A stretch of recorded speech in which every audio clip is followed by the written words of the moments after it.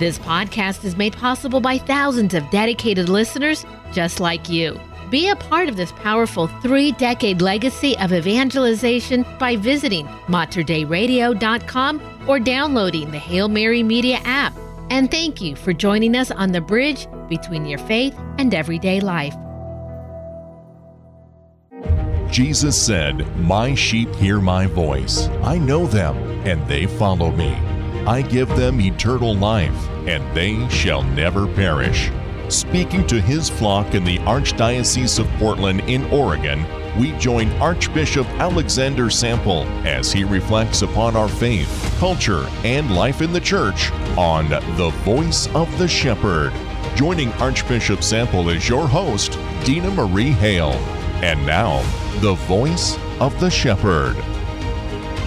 Greetings and welcome to The Voice of the Shepherd with His Excellency Archbishop Alexander Sample. I'm Dina Marie, and as we are into the middle of this beautiful Advent season, wanted to talk a little bit today, Archbishop, just about your experience here with 10 years of history in the Archdiocese, some of the different Advent and Christmas traditions, celebrations you've been able to experience with our parish communities, but also how do we live our faith out in this time of year that can be busy, that can be sometimes very secular. So as we look to this and prepare our hearts really for the Christmas season, would you open us in prayer? Certainly. In the name of the Father, and of the Son, and of the Holy Spirit. Amen.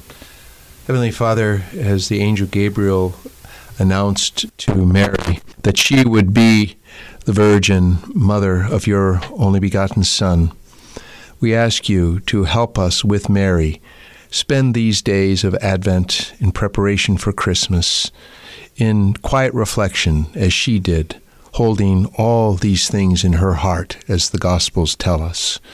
So we ask you to fill us during this time of Advent with the spirit of our Blessed Mother Mary, that she may help us to be quiet and meditative and really ponder the mysteries that we celebrate during this holy time of the year.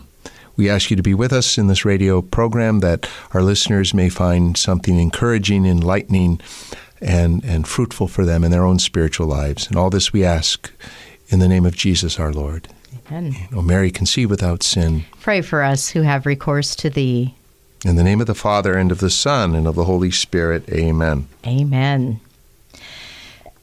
Our Christmas celebration, well, we have our Advent traditions.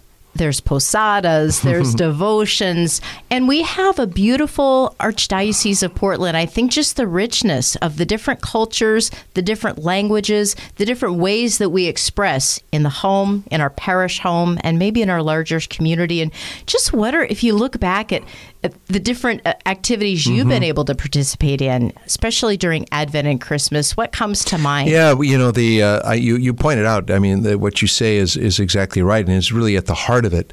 You know, one of the great blessings of this local church, and I've said this many, many times, is the rich cultural diversity that is here in this local church. Now, we're not as diverse as you know, someplace like maybe Los Angeles, which I'm told there, I don't know how many languages Mass is celebrated in on any given Sunday. But here in Western Oregon, we are really a very culturally diverse church with Catholics who have settled here and come here with their own traditions from their native countries. And of course, with that come these incredible, beautiful Christmas traditions and Advent traditions that I've been, privileged to be a part of. There's so many times when I know this might sound silly to some, but there's so many times, and even after 10 years here, I'll still be sitting in the middle of a celebration and just taking it in and just rejoice, my heart just rejoicing and literally saying to myself, how did I ever get here? How did I ever become so privileged to be the shepherd of this people? Because these are rich experiences like, I never had back in my previous diocese, which was, generally pretty homogeneous in terms of its cultural diversity. What some of the things that stand out for me is that I've been privileged to be a part of is, it just happens that the solemnity, the Feast of Our Lady of Guadalupe, falls within the season of Advent on December 12th. So I'm always privileged to participate in that celebration with the Hispanic community here in one location or another. I tend to rotate between the big gathering that we have for the feast day down in Salem at the State Fair Pavilion down there, but then we'll also alternate in parishes up here in the metro area that have large Hispanic populations, typically out in Cornelius at St. Alexander's or St. Anne's in Gresham. And my gosh, to see the love and the devotion of our Hispanic community for Our Lady of Guadalupe is so inspiring, and it's just such a joyful celebration. Also, I always participate, usually blessing the local leaders of the Simbang Gabi celebration for the Filipino community. It's their novena of masses building up before Christmas. I usually celebrate with the Filipino community and bless the leaders who will be leading their local communities in the parishes and the regions of the Archdiocese with that novena of masses before Christmas. Bless their parols, the beautiful lanterns that they put out during this holy time. So that these are some of the wonderful cultural things. I often in the last 10 years, I don't know how many times I've done it, on Sunday, of course, I celebrate the beautiful midnight mass at the cathedral, and I mean, come on, there's nothing beautiful. Like midnight mass, and we are so blessed at our cathedral church here in Portland to have such a beautiful church to celebrate in, but also to have the beautiful music that we have in our choir, who put in endless hours preparing for that Christmas Eve celebration, starting at 11 p.m. with the lessons and carols and the beautiful, the alternating between readings, between choral pieces that the choir sings, and then congregational singing of some of our favorite hymns, is a build-up to the celebration of Midnight Mass itself. And then, of course, the celebration is probably one of the most solemn of the whole year. We pull out all the stops, so as people like to make fun of us in the Catholic Church, all the smells and bells, and bells and whistles, and it's a grand celebration. So that's always something I look forward to. But then often on Sunday itself, on Christmas Day itself, after having that big celebration, I have on a few occasions fed my own cultural need, and I've celebrated with the Church of St. Stanislaus here in Portland on Christmas Day. I'm half Polish. My mother is 100% Polish, and quite honestly, I didn't grow up with any Polish traditions. We're far removed from my great-grandparents who came over. But I find a deep cultural connection and a personal connection there to celebrate with the Polish community and to listen. The Polish have the most beautiful Christmas hymns. The melodies are just haunting almost. They're so beautiful. So I often at times have had celebrations there. So I just, this is such a great time of the year, and there's so many things to do, even if it's just riding around looking at the Christmas lights, and I always love to take note of the homes that on their yards somewhere will actually acknowledge the true meaning of the feast. In addition to Frosty the Snowman and Santa Claus and reindeer, you actually might see a nativity scene. And in my neighborhood, that's what I've arrived at. I said, if nobody else does, I'm putting out a nativity scene on my lawn, lit up at night, so that people can remember what this feast is really all about. That's right. And I think, as you mentioned, all of these different communities, it's the universal church, and we are all part of the universal church. I didn't grow up with any of those traditions, but I love to be part of it. I love to learn and see and know that this is the beauty of our local church, is we're all part of the same That's church. Right. It's a good point, Dina Marie, and I wouldn't want this to be seen as, well, the Hispanic community does this over here, and the Filipino community does that over there, and the Polish community does this over here, and I'm sure the other ethnic communities as well in our archdiocese that are rich, have their own traditions. These are our traditions together as a universal church. So there's no reason why, everyone couldn't go and celebrate at the Feast of Our Lady of Guadalupe, with our brothers and sisters for whom this feast is special meaning, or to participate in the Simbang Gabi, the novena of Masses before Christmas with our Filipino community. So I don't want these to be seen as like separate communities. I mean, in a sense, yes, they're cultural groups within our local church, but we're one community of faith, and it's what brings the richness, the diversity, and the unity are both important. That's right. And as we're right in the middle of the Advent season, as this program is airing, there's a lot of activities going on, whether it's in our workplace, in our parishes, we're preparing for different things, food drives, all of the things that are happening.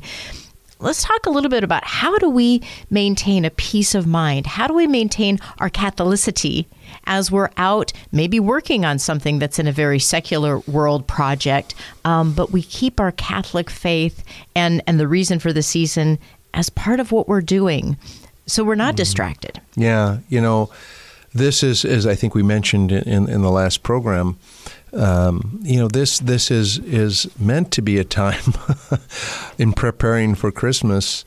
What we're preparing for is for the coming of the Lord. Mm-hmm. Okay, and I always point this out every Advent. Remember, we're preparing for two comings of the Lord, really.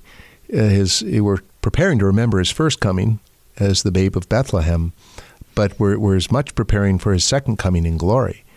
And if you listen carefully to the liturgy of the early days of Advent, it's more about His second coming than it is about the first coming.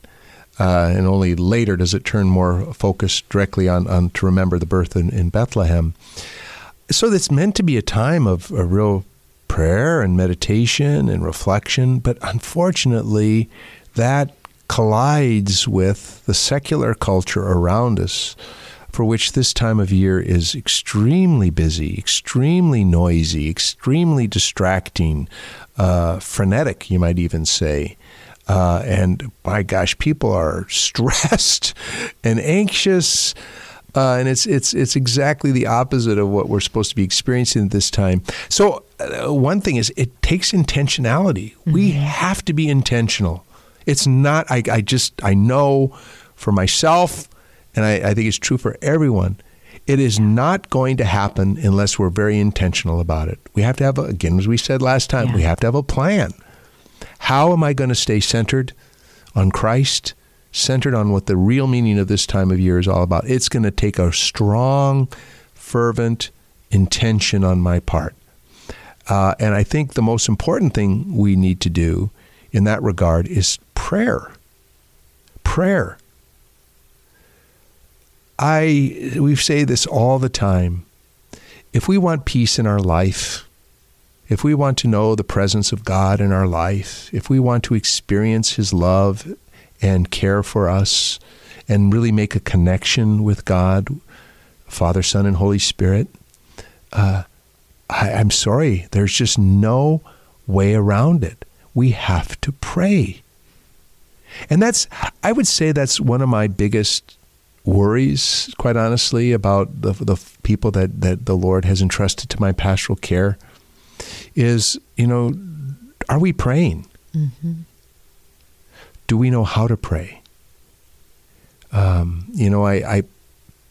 take it for granted, I guess, because, my gosh, I'm a priest for 33 years. I'm a bishop for 17, almost 18 years. I have all that seminary training and everything. I certainly know a lot about the spiritual life, and I know a lot about prayer, and I know how to pray, et cetera. And I think sometimes I take that for granted. And I have to remind myself, well, not everybody really, quite honestly, knows how to pray. We say pray, mm-hmm. but it's like, well, how? Mm-hmm. What do I do? Mm-hmm. What do I do? It's not really complicated, and I think people in their mind immediately begin to think it's some very big, complicated, mystical thing. It's very simple conversation with the Lord. And the most, yes, we have our devotions, we have our memorized prayers, our rote prayers, as we might say. But we also, it's what the Lord really desires from us is that heart to heart. So that's one thing I would say is, folks, if you want peace in your life, if you want the presence of God in your life, There's just no way around it. You have got to learn how to pray. And maybe we need to do more as pastors of the church and other leaders and ecclesial ministers in the church to teach people how to pray. But then to witness to that out in the world. I was just thinking, as you were saying that, about how do we remind those around us of what the season is all about. I over Thanksgiving, I was visiting my family back in Michigan, and my whole family, that's immediate family, and my nieces and now grandnieces and nephew, we were all together. All right, and the seven of us, the seven adults, my two sisters, my sister's husband, my two nieces, and one of my niece's husbands, seven of us went out to dinner. Here we are in this very, secular restaurant, and when it came time, all in unison, sitting around a big round table, you were kind of hard to miss us, we all prayed. We made the sign of the cross, we prayed, and we made the sign of the cross when we were finished. That was a statement. Mm-hmm. And it wasn't to draw attention to ourselves. It wasn't to make us, holier than thou. But it witnessed to everybody else in that restaurant, what's important to us, in our relationship with the Lord. And these are little simple things that we can do. Yeah. And I think that's the thing. It doesn't have to be this big, huge, I'm going to stand on the corner somewhere where everybody's shopping and witness. But it's in those little conversations. Maybe it is at the water cooler or at the coffee, or we're going to have luncheons and there's going to be gatherings always around food. But are you going to pray in Thanksgiving? If you feel uncomfortable, well, that means pray. Yeah, exactly, right? exactly. Well, what are they going to say? Doesn't matter. You're talking to the Lord. So take that opportunity. But I think, even in the home, mothers and fathers, husbands and wives, they might feel like, how do I lead my family in prayer? If it hasn't been something that's been a regular activity, can this be a new year where families can do more prayer at home? That is something I would really, really urge, dare I say, beg the parents to do. Yeah. Please. Listen to me, all of you out there who are parents, or maybe grandparents too, but especially the parents, especially of younger children at home. You know better than I do, folks, what your children are facing in the world today, and the forces that they encounter every day, and the forces that are trying to take them away from the Lord, from true understanding of who they are as beloved sons and daughters of God. Listen, if your children don't know that they are beloved sons and daughters, we're really missing a major part of their human and spiritual formation. They need to know that they are loved.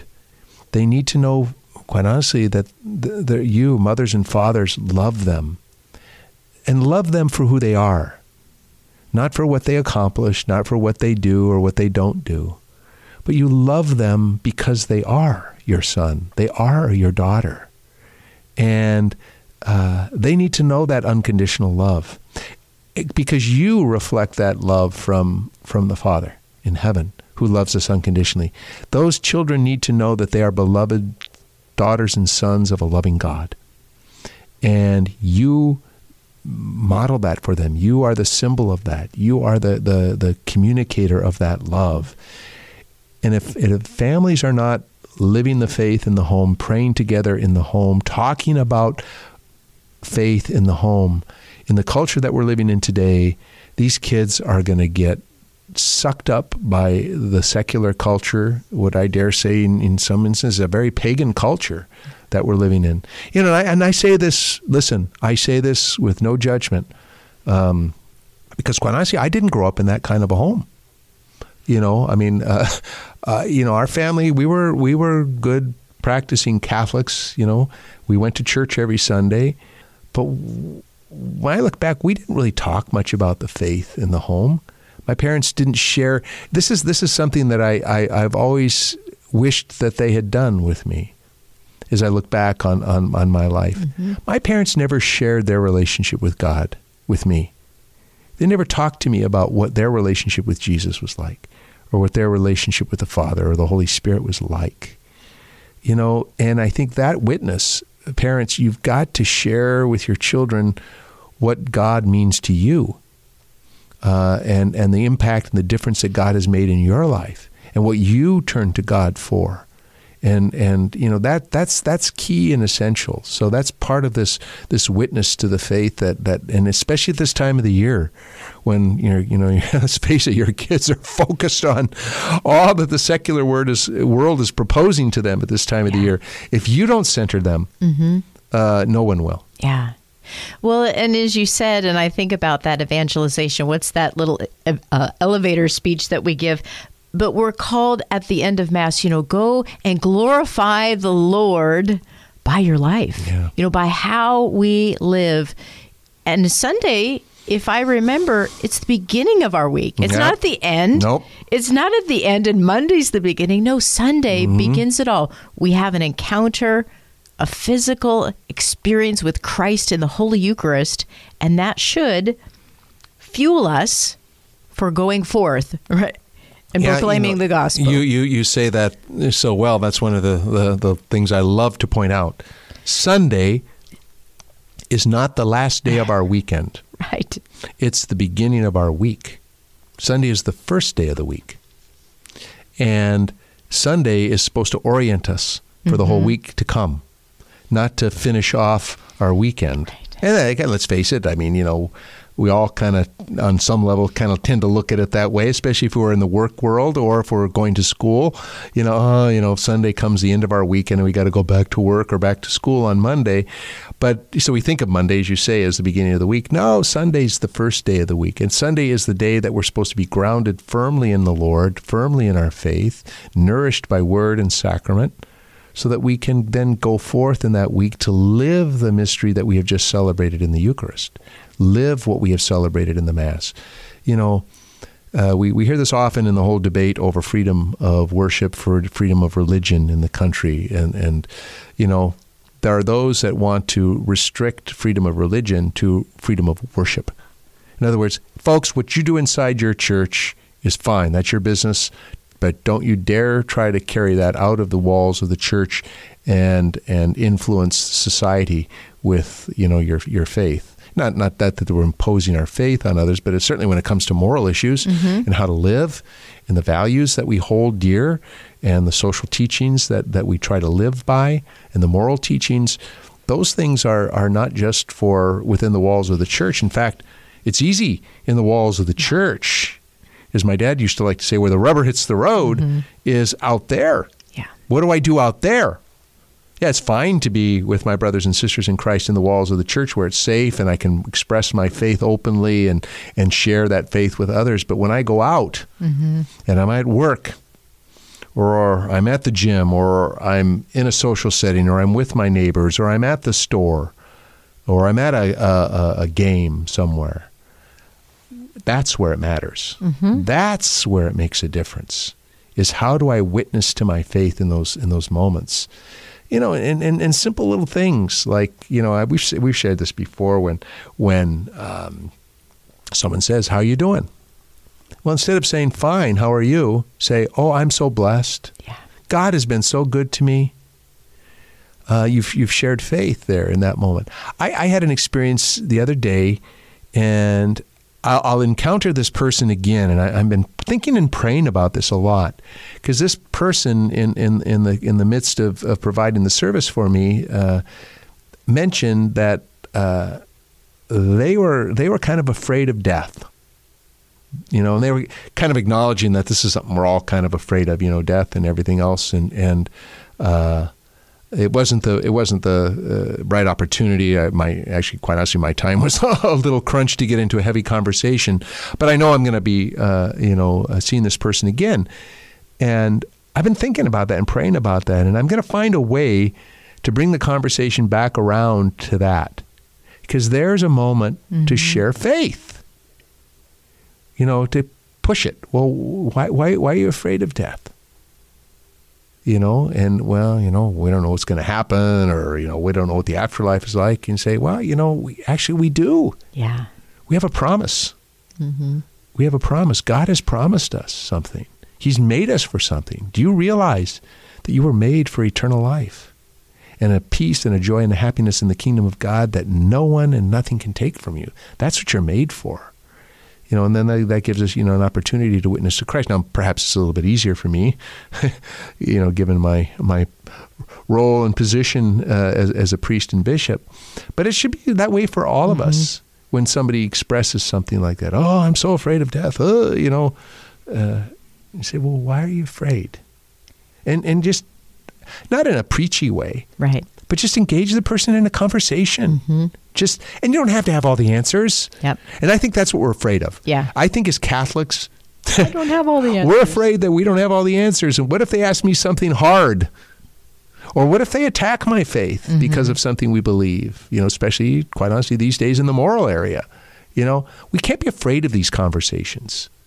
We need to just listen to people, share our faith and our heart with them and our love for them, and don't judge them and condemn them and argue with them in a mean way. But just be open to others and sharing our faith, and let the Holy Spirit do the rest. Yeah. It's God's work. This is I'll close with this. It's my favorite scene, one of my favorite scenes in the gospel is the miraculous catch of fish in Peter, and they haul in this miraculous catch of fish. And after Jesus said, put out your nets into the deep for a catch. Well, Jesus filled the net. Not Peter. Jesus filled the net, but Peter had to do his part. He had to lower the nets for the catch. So Peter did his part, and Jesus did the rest. That's all we need to do. We need to do our part. Trust in the Lord. Let him do the rest. Let him do the rest. He is the promise. He is the promise indeed. Well, on that note, help us close with your blessing. Yes. And may the blessing of Almighty God, the Father, the Son, and the Holy Spirit come down upon all of you, your families, and loved ones at this holy time of the year, and be with you this day and always and forever. Amen. Amen. And we want to thank you for joining us again on The Voice of the Shepherd. For Archbishop Alexander Sample, I'm Dina Marie Hale. Until our next encounter, may God bless you. You've been listening to The Voice of the Shepherd with Archbishop Alexander Sample, a production of the Archdiocese of Portland in Oregon. To subscribe to this podcast and access to all of our past shows, visit materdeiradio.com. Please email your comments and questions for the show to info@archdpdx.org. Learn more about the Archdiocese of Portland in Oregon online at archdpdx.org. Peace be with you. If you enjoyed this podcast, please consider sharing it with a friend. You can support this vital mission of evangelization through materdeiradio.com or the Hail Mary Media app. And thank you for helping us lead souls to Jesus through the Blessed Virgin Mary.